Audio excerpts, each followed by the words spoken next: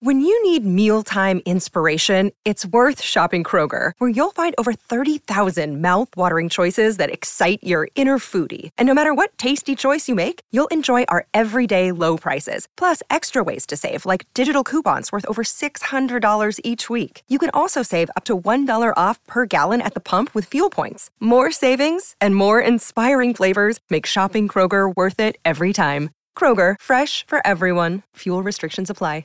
In Atlanta, one voice has stood out for over 4 decades. An AJC original, The Monica Pearson Show. Let's talk about how you got to ESPN. Revealing interviews. You are known as America's doctor, but I want to know who you were before that. When you have a different name, you have different color skin, it can be tough. With Atlanta's most famous faces as you've never seen them before. I'm telling my story. This is the American dream. The Monica Pearson Show, streaming now on AJC.com. Hey everybody, this is Doug Robertson of the Atlanta Journal-Constitution with another edition of the Southern Fried Soccer Podcast.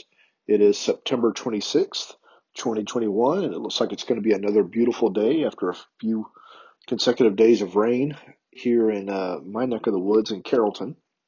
Last night, Atlanta United played probably one of its worst games of the year, and that's saying something looking back on results earlier this year. 1-0 at Philadelphia in Chester, Pennsylvania. The only goal was scored by Kasper Schmeichel in the 70th minute, but Philadelphia dominated the game and should have really considered itself unlucky to not have won by more. It took 18 shots to Atlanta United's 6, put 9 of those shots on target to Atlanta United's 2. Braguzan made 8 saves. He really is the only reason the game wasn't a whole lot worse.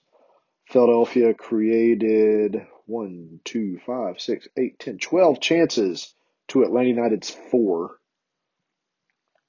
The Union with that diamond midfield and just more intensity just dominated Atlanta United. It was, and this is an odd word to use, but it was a humbling performance for Atlanta United. And Gonzalo Pineda, though, wanted the team to play humble, but not be humbled. And that is exactly what happened. The team had won 7 of its past 8. I think maybe Gonzalo could see some signs in training. Maybe that the team wasn't as sharp as he wanted it to be, that it was kind of maybe coasting on its reputation a little bit. And Philadelphia put him to the sword.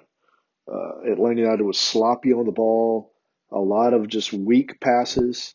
A lot of times when the player was standing there and a Philadelphia player would just take the ball off his foot. The team played without Joseph Martinez. He's resting his right knee. Alan Franco, because of yellow card accumulation. Eric Torres, a backup striker, wasn't available because he's in the health and safety protocol, so we'll see if he's there on Wednesday too. Without assistant coach Rob Valentino, also in the health and safety protocols, but still, Pineda rolled out the false 9 formation that scored 3 goals against Orlando, but this time it just imploded. Ezequiel Barco, 1 shot on target, no chances created. Luis Araujo, no shots on target, no chances created. Marcelino Moreno, 1 shot on target. It was from 30 yards and wasn't going to go in, and 1 chance created. That's it from the front 3. Atlanta United could not solve that midfield. But, as Brad Guzan said after the game, tactics aside, push the tactics aside because there was just no intensity. It really reminded me personally of the games under Heinze and of the games in Orlando under Frank de Boer in the MLS's back tournament. So now I'm going to take a quick coffee sip and I'm going to tell you what that means for the rest of the season. Now, after the rest of Saturday night's action, Atlanta United has dropped to 8th in the playoff race. It's not out of it by any stretch. It trails Montreal by 1 point, DC United by 1 point, Orlando by 2 points, Philadelphia by 2 points, NYCFC by 3 points. No one's catch it, or they're not going to catch Nashville, which plays today against Chicago or New England. but it leads Columbus by just 2 points, Miami by 4, and surging Red Bulls by 6. 5 of Atlanta United's remaining games, 8 games, come against teams that are competing to qualify for the playoffs. It has just 2 games remaining against teams currently above the playoff line, and that's Montreal and NYCFC. And this is either inspiring or concerning if you're an Atlanta United supporter, I think. The team's record against teams currently above the Eastern Conference playoff line is 4-6-5. 3 of those 4 wins happened in the last 6 games. If you want to throw in teams that are above the playoff line in the West, well, they don't have any wins against those either because LAFC once again dropped below the playoff line. So Atlanta United needs to kind of find some inspiration again. Needs to play with some intensity when it hosts Miami on Wednesday and when it goes to Montreal on Saturday. Coffee sip.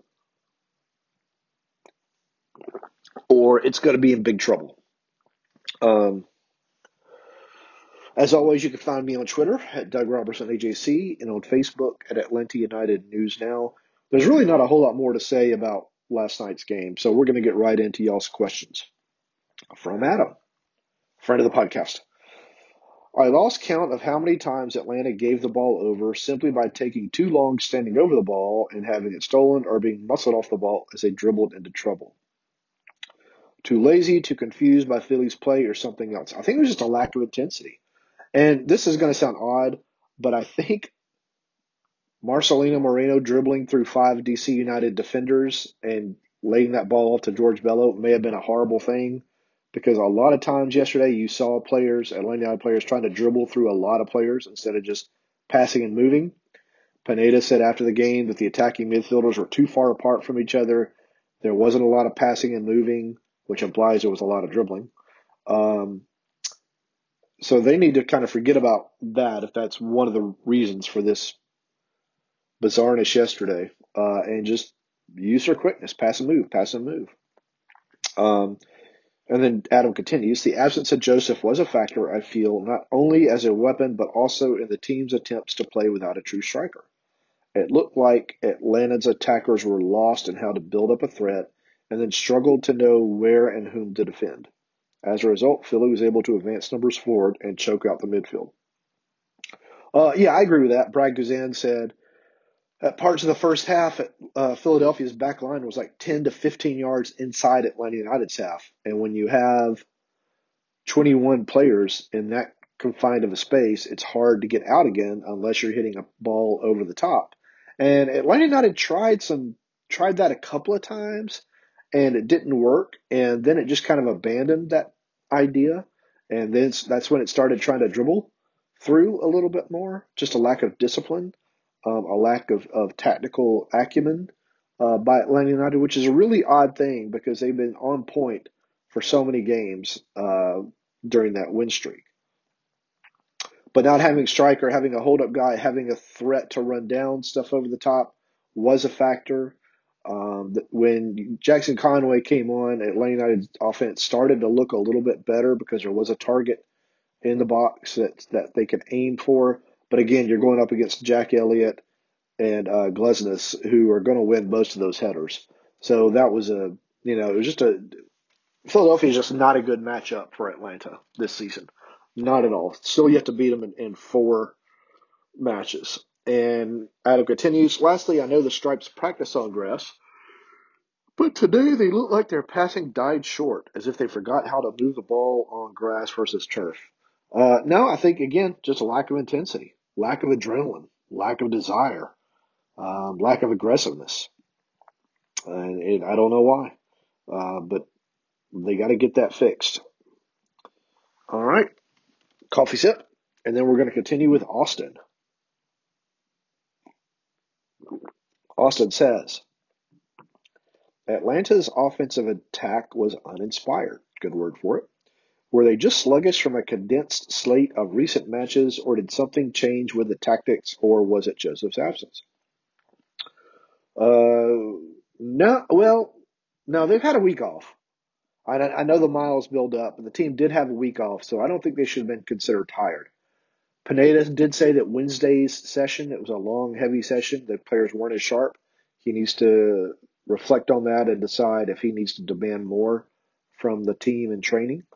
The tactics, they were trying to do that false nine formation, which they've only done once this year. So, they could have kind of not been able to work with that very well. I think Philadelphia's diamond midfield, it overloaded Atlanta United's midfield, which really only had Santiago Sosa and Mateus Uzetu as pure central midfielders. So it was kind of 4-on-2. Moreno was supposed to be a central midfield, but he was kind of drifting all over the field, as he tends to do. And so Atlanta United just didn't really have the numbers. Brooks Lennon and George Bello were supposed to be moving up, and there were times they did, but there were also times they got caught up field and Philadelphia had numbers, or a couple of times they walked instead of tracking, and that's not a good sign either. We saw a lot of walking yesterday when players would lose the ball, which that's just not good at all. And I'm sure Pineda's going to note that, and I'm sure Pineda's going to talk to the players about that. But that was also really, really surprising. We saw it from Brooks Lennon one time, saw it from Araujo a couple of times, saw it from Barco, who's usually a non-stop runner, a couple of times, saw it from Moreno a couple of times. Just Atlanta, I'd saying hopefully this is just a one-off. We got to focus on Miami. All right, we're going to Aaron now.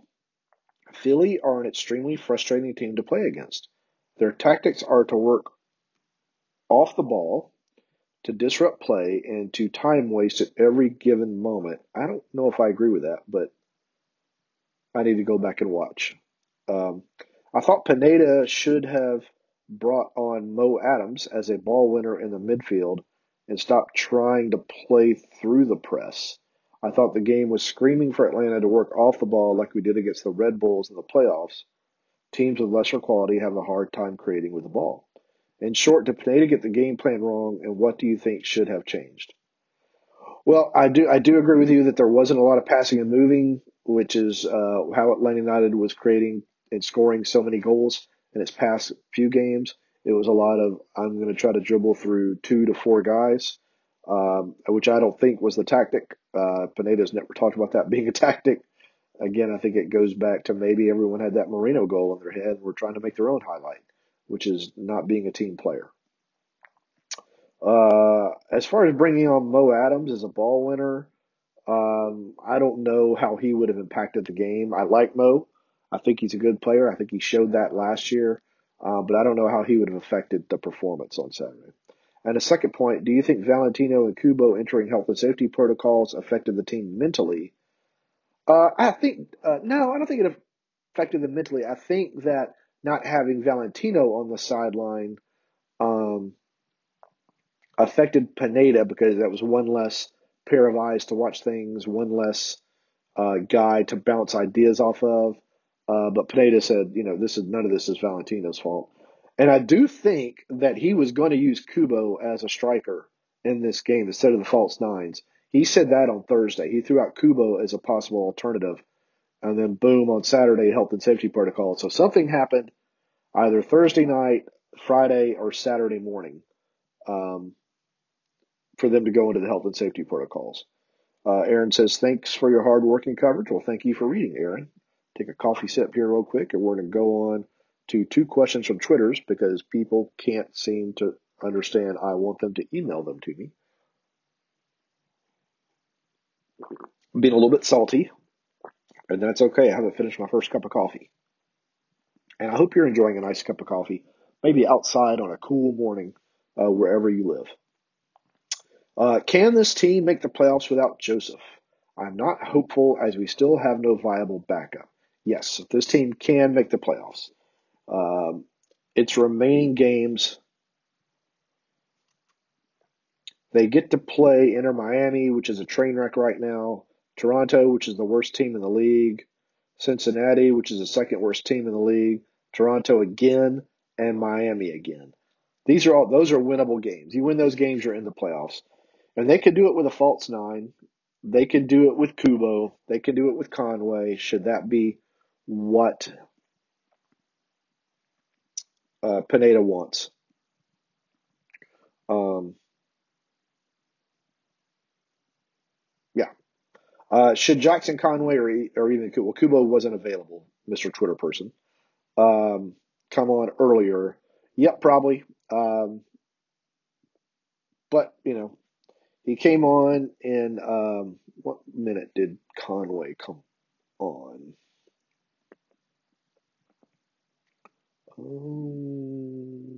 For some reason, the minutes played aren't on this box, which is kind of strange. Let me go down to the bottom and see when Conway came on in the 68th minute. So, yeah, I mean, maybe 8 minutes earlier, maybe 13 minutes earlier to see what was going to happen. There was a stretch in the second half where Atlanta United did play well, or better, I should say, than it was playing. I don't know if I would classify that as well. So I guess Pineda was waiting to see, and it's hard to know sometimes when to bring in a sub, but I thought Conway, other than getting dribbled past along with Jake Mulroney, who came in at the same time for that first goal, I thought he did okay the rest of the game. All right, and then our last question, and this is going to be a rant from me.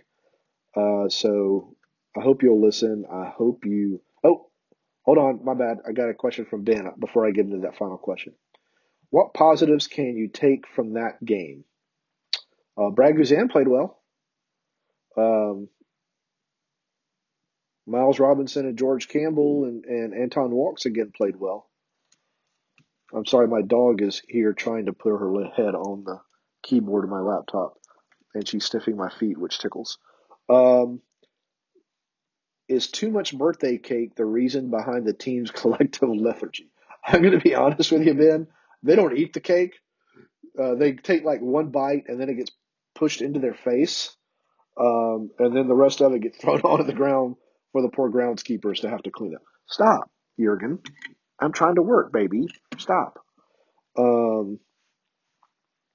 lack of depth or something else.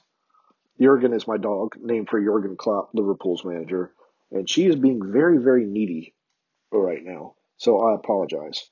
Okay, now we're going to get into Jim's question. My question is not about Saturday's game, but about the expanded Leagues Cup. If you don't religiously follow MLS, and you should, shame on you. The league and Liga MX announced on Wednesday that they're going to expand the Leagues Cup to include every team in Liga MX and Major League Soccer. They're going to stop. Each league is going to stop its play for a month in the summer to conduct a tournament among all the teams. And crown a champion. And then the top three finishers will qualify for the 2024. This starts in 2023. Will qualify for the 2024 Champions League, which is also being expanded from 16 to 27 teams, which is going to mean it's going to last longer. So, Jim says, I do not understand the apparent enthusiasm of the players. It means a lot more games, which could lead to fewer days off and more injuries. 3-game weeks will become routine in MLS. We have seen the mental and physical strain of too many games just recently with Joseph and Miles. How many games can a player play in a year without wearing out? Is anyone talking about this? Well, I have, and I've written about it. So I figured in 2024, if one very lucky, very successful MLS team advances to the finals of every tournament, so that would be the MLS Cup playoffs after a 34-game regular season, after the Champions League, which would involve, I think, 9 games, after the Leagues Cup, which I think would be 7 games, after the U.S. Open Cup, which I think would be 4 or 5 games. I have to do this off the top of my head. They would end up playing in 61 games in about 10 months. That is an insane number of games. And so far, there have been no verbiage from MLS, Liga MX, or CONCACAF about the players receiving more money. Because right now, a moderately successful MLS team will play 34 games. Let's say it plays a couple of games in the MLS Cup. Let's say it plays a couple of games in the playoffs. You're up to 38. Let's say it played in the Champions League. That's another 4 games. That's 42. That's a lot of games in a season then. Now you go from 42 to 61. And again, I don't think that's ever going to happen, but it's just an example of what could happen.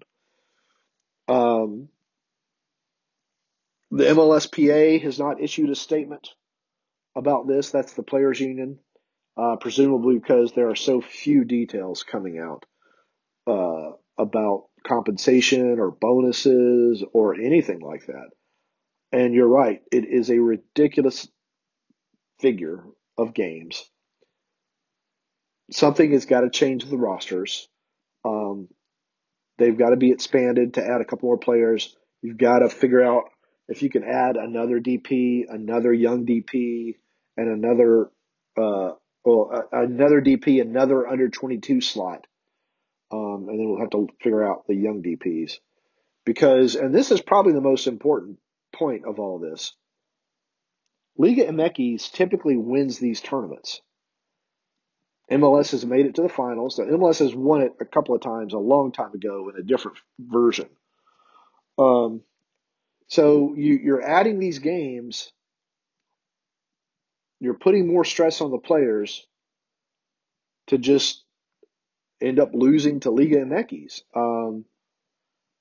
Is MLS closing that gap? Yes, I think it is. Is there a chance MLS could win? A better chance than a couple of years ago. But on the whole, this is going to be very, very difficult for MLS teams. Now, the games in the Leagues Cup are happening in the U.S. and Canada, provided that COVID protocols and everything are still the same now as they were. But it really doesn't matter because Mexican supporters will travel, they will buy tickets, and they will turn MLS stadiums into their home stadiums unless MLS teams decide to reduce capacity for visiting fans, which I would think they can't do because this is a partnership between MLS and Liga MX, and their teams aren't even going to get to play in their home stadiums. So that would seem to be a little spiteful, if you ask me. Coffee sip. So breaking this down, more games, high probability of Liga MX teams winning these tournaments. What is the reason for doing this?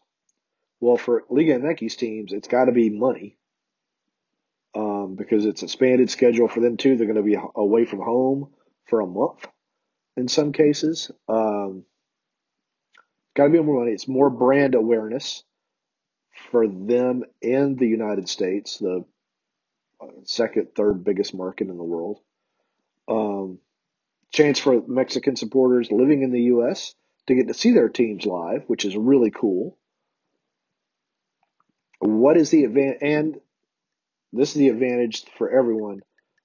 It will hopefully goose interest in soccer ahead of the 2026 World Cup, which is going to be held in Mexico, in the United States, and in Canada. Atlanta is in the running. I'll be shocked if Atlanta doesn't get a semifinal game at Mercedes-Benz Stadium.